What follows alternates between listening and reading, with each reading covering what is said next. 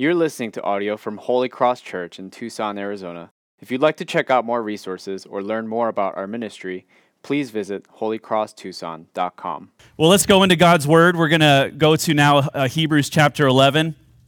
We continue in our preaching series through the book of Hebrews, pausing a little bit in chapter 11 as we look at this catalog of faith of characters in the Bible who stood firm in their faith and were commended for their faith because of their faith in God. And we're going to be reading verses 8 through 19 in chapter 11.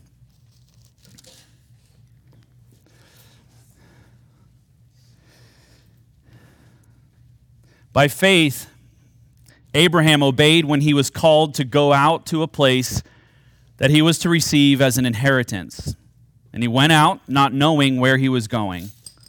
By faith, he went to live in the land of promise, as in a foreign land, living in tents with Isaac and Jacob, heirs with him of the same promise.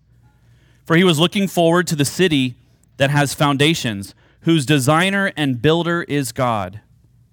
By faith, Sarah herself received power to conceive, even when she was past the age, since she considered him faithful who had promised. Therefore, from one man, and him as good as dead, were born descendants as many as the stars of heaven, and as many as the innumerable grains of sand by the seashore. These all died in faith, not having received the things promised, but having seen them and greeted them from afar, and having acknowledged that they were strangers and exiles on earth.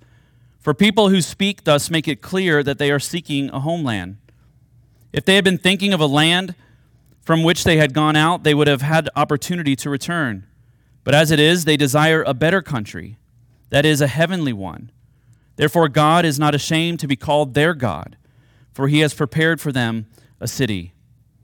By faith, Abraham, when he was tested, offered up Isaac.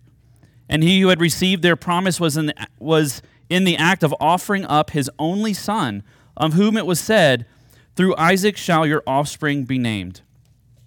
He considered that God was able even to raise him from the dead, from which, figuratively speaking, he did receive him back. This is God's word. Well, here we are in this catalog of faith of about 10 men and women who were commended for their faith. They were commended for their faith for doing the very thing that the author of Hebrews is wanting to impress upon his listeners, that Jesus is better than all things and all people for all time. And in the face of an uncertain future, God can be trusted. His promises are faithful. He is true and he is good. And we will never regret standing firm in God. And last Sunday we looked at Enoch, who we know very little about, now shifting to Abraham, a man we know a tremendous amount about. Mentioned 300 times in the Bible. There are 27 books in the New Testament. He's mentioned in 11 of them. In Hebrews 11, most people get 1 or 2 verses. He gets 12 verses. 15 chapters in the book of Genesis are dedicated just to God's plan and purposes for this one man. 15 chapters in Genesis. 3 major religions find their beginnings with Abraham as their patriarch: Judaism, Islam, and Christianity. What does a man like this teach us about faith? Quite a bit. Quite a bit. Abraham is presented as the prototypical man of faith. The prototypical person of faith. You might expect a man like this, who becomes the prototypical person of faith in 3 major world religions, that he would have come from a privileged background and pedigree or a family of origin, but the opposite is really true. Abraham began as a pagan man, a man submersed in a culture of polytheism, not one God, but multiple gods. He lived in an ungodly city named Ur, who were known for their idol worship. His father was a godless, wicked man. So here's the pedigree of a person who is the patriarch of the Christian faith. Godless family of origin, a godless city, a godless man himself. So if you're looking to start a new religion, those are the pre-qualifications. We also mentioned last week that faith is very simply this. Faith is believing in what we do know and trusting God for what we don't know. Believing the things, taking God at his word for the things that he has revealed to us about himself, about his character and nature and who he is and what he has done. And believing in that revelation and then trusting God for the blind corners in life and the things we don't know. Trusting him for the areas of life that we've yet to see how they will go and how his promises will come about. We don't know those details. When you look at faith like this, you'll see that faith is not just another virtue in our life. It's not just a virtue, another virtue in our bag of virtues. It's not like faith and humility and gentleness and charity and I want to be a well-rounded person, and so here is just a collection of virtues. But faith, as presented in Scripture, is so much more. It is to radically reorient and rearrange and recalibrate every part of our emotions and affections and motivations and actions and desires and everything in our life. It is meant to be the catalyst and engine behind everything we do. To radically reorient everything about the human constitution, not just an add-on into our life. And each character in Hebrews chapter 11 is commended for different expressions of their faith, different expressions for how they trusted God in the midst of an uncertain future. An uncertain future that the listeners of this letter are hearing in the first century. They are facing an uncertain future. They're prone to wander. Their faith is on shaky ground. They are unstable and vulnerable because of outside circumstances.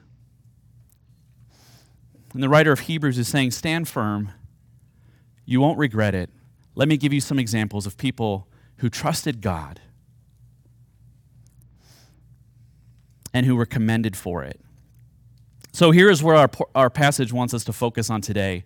Looking at the different aspects of different people who are commended for their faith, what do we want to see about Abraham?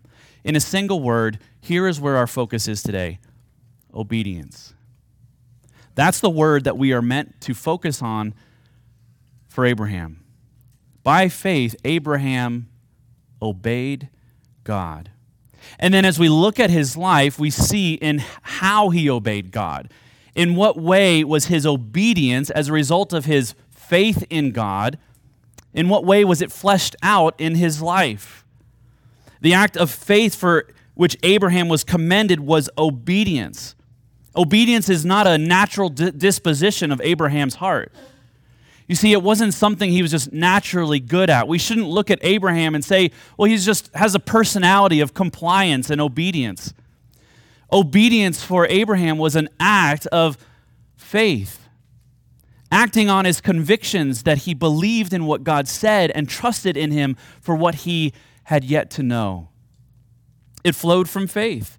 And through the course of his life, this would create for us a portrait of what it looks like to walk in faith. What happens when we actually live out an obedient faith in God?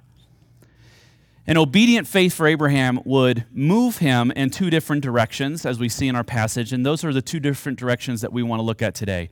Obedient faith will draw us out from our places of comfort, and it will draw us in closer to God. It will call us out, as Abraham was called out of his place of comfort, and it will draw us closer to God himself.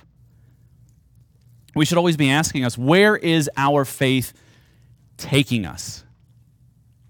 If you were to reflect on that for a moment, where is my belief in God and my disposition towards God, where is it moving me? Do I see the progression of my life moving closer to God or further away? Is he calling me out? Am I responding in faith? So faith, obedient faith, will call us out.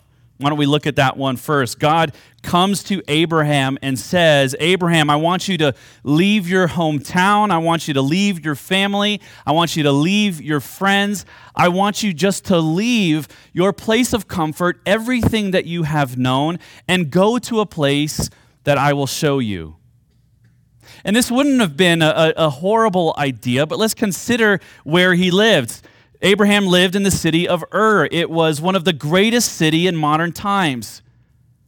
It's positioned in modern-day southern Iraq, and it was occupied by about 300,000 people. It was a major cultural center in first century Middle East. It was advanced in math and culture and the arts. It was party central. It was a well advanced place to be. It was a familiar place for him. Every year, the Euphrates River would flood, and it would flood the desert, and the result would be this oasis in the desert of green, bountiful, lush meadows and a place of great beauty and rest. And God says to Abraham, leave all of that and go into the desert.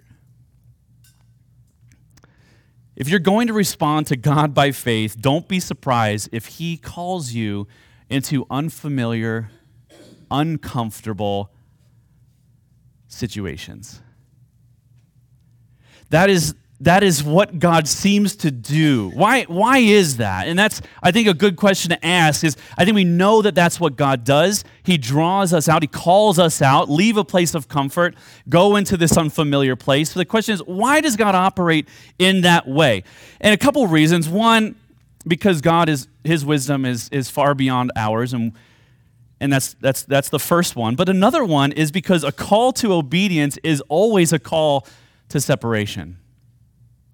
A call to obedience is always a call to separation. It's impossible to have an encounter with God and to leave unchanged. We will always move towards God in obedience or away from him when we have an encounter with him. Obedience is always confrontational. It always separates us. It always disrupts and dismantles our idol of comfort and convenience. I just want to be comfortable. I want to be at peace. I want things to be familiar. I don't want any surprises. Why does obedient faith call us out of that? Because discipleship is always about putting one thing behind us and another thing in front of us. It is this continual pattern of leaving sin and turning to God, turning from sin, turning to God in faith. It is this constant motion and rhythm of discerning our hearts, repenting of sin, leaving that, and obediently walking towards Jesus. And we just do that several times throughout the day and through the course of the week. We are constantly making choices for what to walk away from and what to walk to. Obedient faith is an act of separation from one thing to another. And Jesus says to those who might follow him, if anyone would desire to be my disciple, he must pick up his cross and follow me. John 17, Jesus prayed that his followers who would come to know in him through the ministry of his disciples, and that would be us, we would come to know in the gospel through the word of God passed down through generations. He says, I pray that they would be set apart, that they would be sanctified, that they would be separated from things that destroy and separated from sin, and that they would be united by faith in the love of God. In Mark 1, Jesus calls his first disciples, and the narrative goes a little like this. He comes to Simon, he comes to Andrew, and he says, follow me. And then the narrative tells us immediately they dropped their nets and followed Jesus. They separated from what they were doing, and they walked with Jesus. And Jesus comes to James and John and says, follow me. And immediately they left their father and their hired workers, and they walked with Jesus. Whenever Jesus calls us to himself, he's always calling us away from something else. Like God called Abraham out, obedient faith will call us out too. Look again at the language of verse 8. By faith, Abraham obeyed when he was called out to go to a place that he was to receive as an inheritance, and when he went out. And this is the most terrifying next line in all of Scripture. Not knowing where he was going. Abraham, leave everything you know. Okay, God, I'll follow you anywhere. Just tell me where we're going. I'll let you know when we get there. No, that doesn't work for me. Doesn't that sum up the Christian faith, though? I love you. I've given my life for you. Nothing can take you from my hands. Trust in me. And we say, this is the love that I've always been looking for. My life is yours. Now follow me. Great. Where are we going? I'll tell you when we get there. God looks upon us. He gives us himself. He sacrifices his son so that you and I would know his boundless love and peace. And we say, great, I'm all in. So what does that mean for my life? You'll find out what that means for your life when we get there. Will there be a lot of grief along the way? Will there be loss? I guess we'll have to see. But you're not going to leave me, right? You're going to love me forever. I'm going to love you forever. And the people that I love, they'll love me forever too, right? I'll answer that question later. But you, God, you're loving and you're good and you're wise and you're righteous. And so the places that you'll bring me and the circumstances that you'll allow in my life, those will always be joyful places, right? I'm not going to answer that question just yet. You ever call someone over and say, hey, come here and check this out for a second? Why? What is it? Just come over here and I'll show you when you get here. No, I'm good. You ever do that? Hey, check this out. It's hilarious. Just tell me what it is. Why? Well, what is that? Now, obedient faith calls us out. And we go not because of the certain path, but because of the one who calls us out. We follow God not because of the path he promises for us, but we follow him because of the one who's calling us. It is God, and he is good, and he is faithful. And Abraham was willing to leave the comfort of his home and everything that he knew to go into the wilderness desert to pursue a city that God was calling him to. Why? Our verse tells us that because he knew the place he was being called out to was designed by God. God is the designer of this destiny, the designer of this place. The place that he was calling Abraham was designed by God, and he trusted God. I know some of you would say that it's hard to do this because you just struggle with controlling your life. Yeah, it's hard to trust in God because I like to be in control. I'm a control freak, we might say. And I wonder if that's too simplistic of an answer, if you were prone to give that answer. I just kind of like knowing things because I just like order. I like to be in control. I don't like surprises. Okay, fair enough. But I wonder if that's a little too simplistic, and maybe it's not getting truly to the heart of the issue here. I think it has more to do with this. Our struggle to believe that realizing God's promise will always be worth the discomfort of obedient faith. Our struggle is not in giving up control. Our struggle is really being convinced that me getting up and following you and all the discomfort that it will bring will always be worth what you've promised to me. Hey, come here, I got to show you this. What is it? Just come here and I'll show you when you get here. No thanks. There's something in that says me getting up, stopping what I'm doing, and trekking across the room is simply just not worth it for me. I'd rather just be curious. But if you trusted that person, knowing that that person who called you over had the best meme to show you, oh, she always shows me the best memes, this is going to make my day. You would jump up out of your seat, you would go and watch it, and you would say, now that I see it, you've just affirmed that you never disappoint. You always deliver. You never let me down. I will get up 100 times again. Call me out anytime you have a meme like that, and I will come running. Now, that doesn't have so much to do with the meme, but the trust in that person who's showing you. Okay, you with me? I think it has more to do with that. Do we actually trust God? And what the writer of Hebrews is wanting to show us is that let me give you all these examples and let me teach you for 9 chapters, 10 chapters before, that Jesus is better than everything and everyone that you have ever known. That he has never let anyone down. He has always been faithful to his promises. In fact, he has created the whole world and he is sovereign over all circumstances so that you would know him and the boundless nature of his love and his steadfast faithfulness, and he has never not been true to his promises.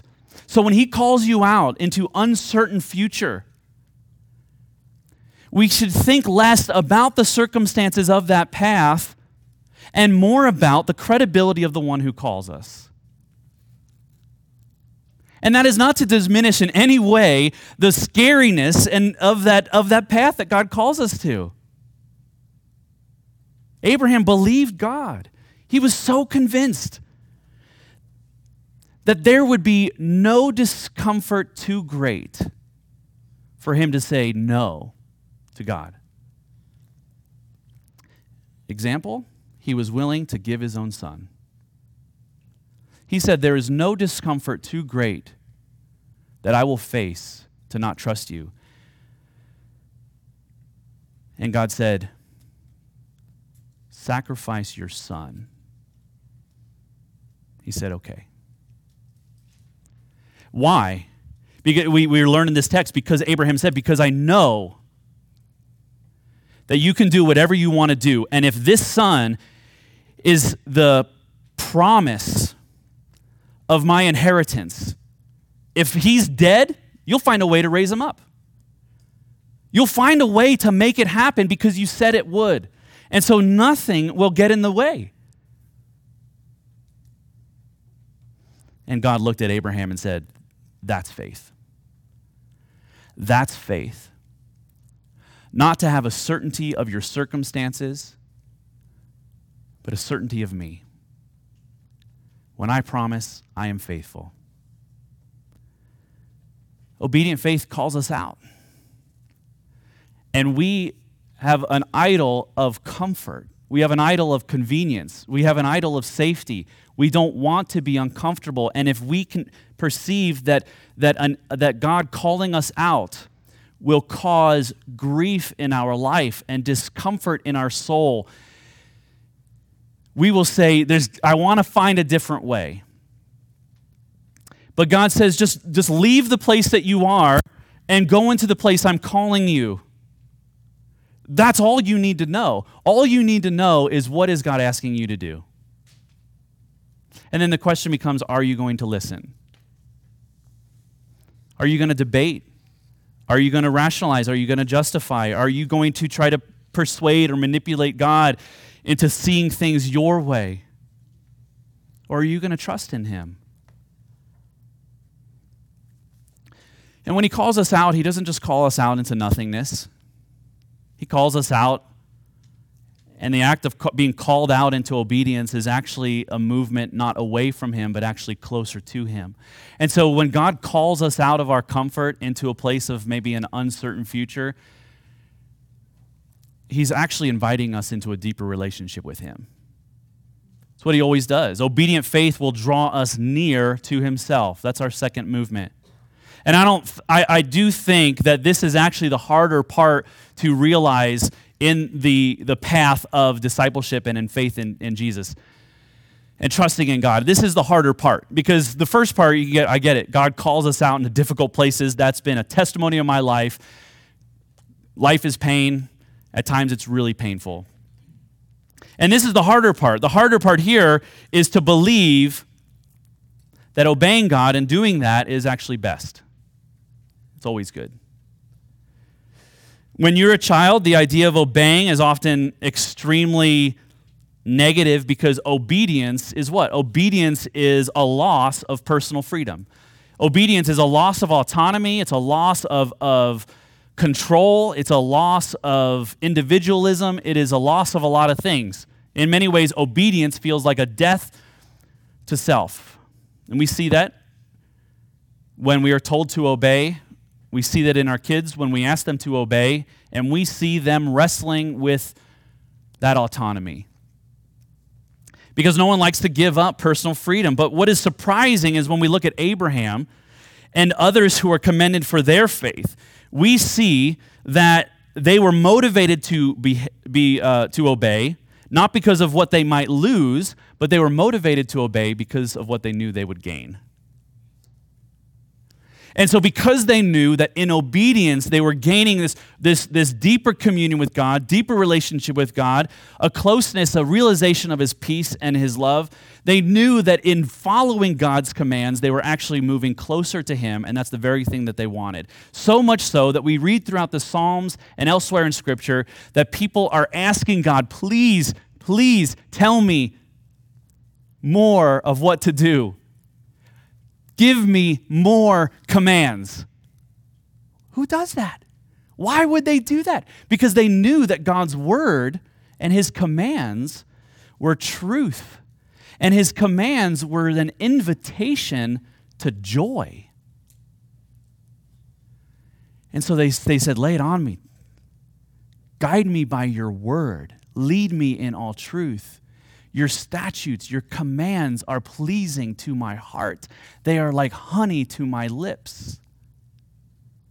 I cannot get enough of you telling me how to live and where to go, because that is where I find you, and that's where I want to be.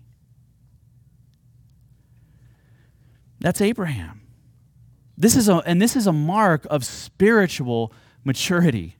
As we look at children who grow, they realize that sometimes doing things, making choices that have short-term negative impact, but that are the right thing to do, will always turn out for the better. That's maturity. And that's spiritual maturity as well. Understanding that obedience to God does not push us further away from God, but it actually draws us closer to him, always.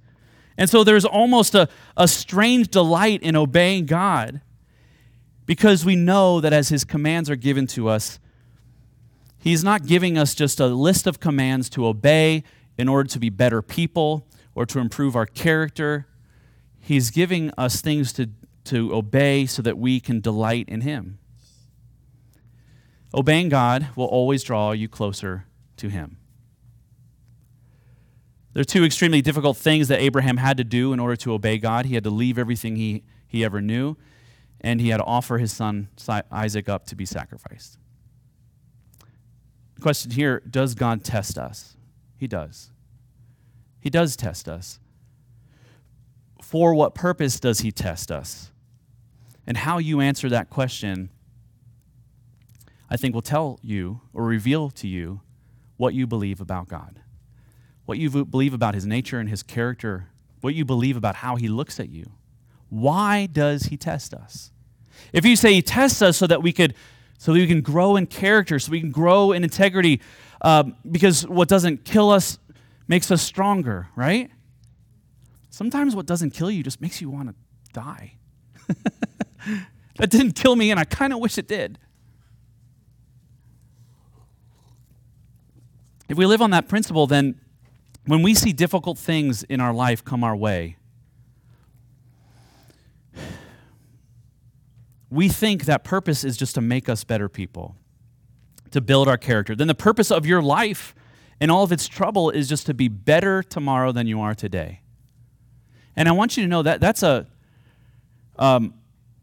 that is a value of our culture that is highly regarded, to improve yourself, to be better than you are today.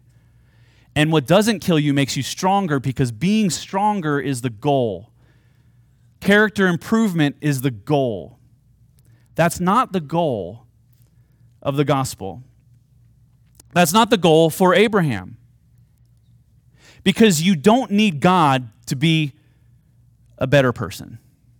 You really don't. You could do it. There's a lot of people that do it. There's a lot of people that are better than Christians, in fact, in character, in integrity, in virtue, in work ethic, in a lot of things. But if you say the purpose for his testing is so that my capacity to enjoy, to know his fellowship and his love may increase, then I know that everything he brings into my life, even through his commands that draws me out, calls me out from my comfort and into hard places, will always draw me closer to him, which will give me ultimately the joy and peace that I'm looking for. Then the purpose of life and all of its trouble is to become increasingly closer to Jesus.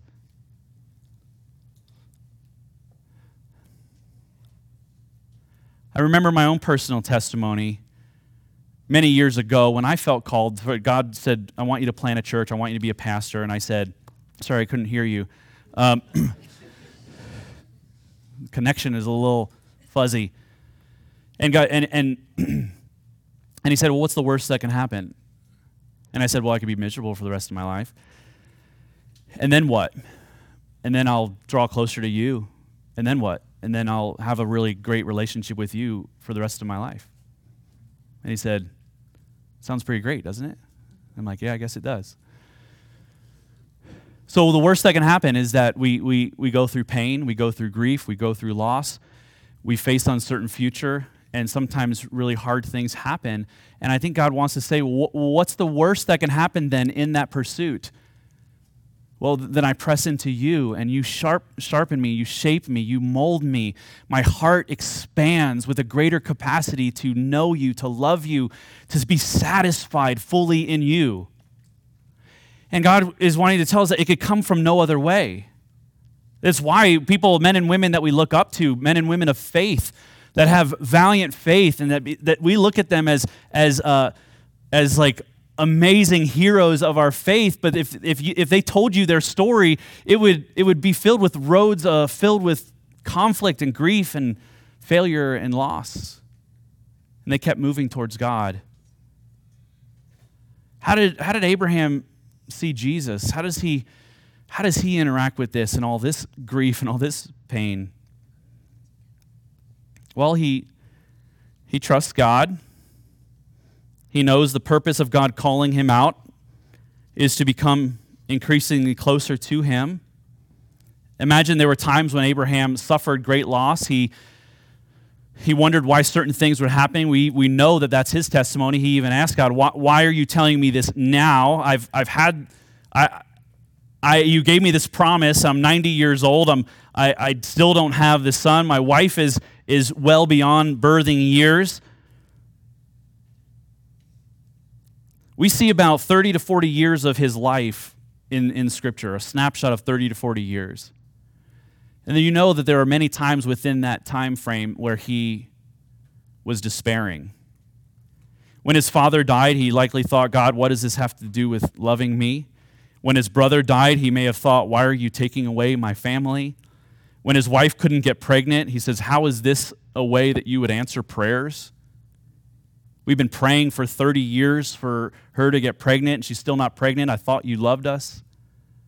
He lived day to day not knowing the future, and that's how we live today too. Day to day not knowing the circumstances of the future, but we know the one who calls us into the future. And he says, I'll never, ever let you down. And what God has brought into your life today is not to test the strength of your character, okay? The trouble in your life is not to test the integrity of your will. God's power is made perfect in our weakness. This is drawing you closer to him. What's in the Bible is what Abraham did when God told him to offer his son as a sacrifice. In verse 19, he says, he considered that God was able to raise him up if he died. He tests us so that in exercising our faith, we might find him. And that God does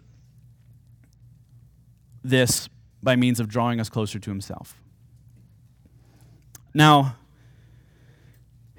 here's where we're kind of finish up. Do you know that Abraham died not realizing the promise that God made to him? Oh, gosh, that changes things. Does it? Does it change things? God said, I'm going to come out, I'm going to give you a land, a nation, a people. You will be Father Abraham, the father of a nation.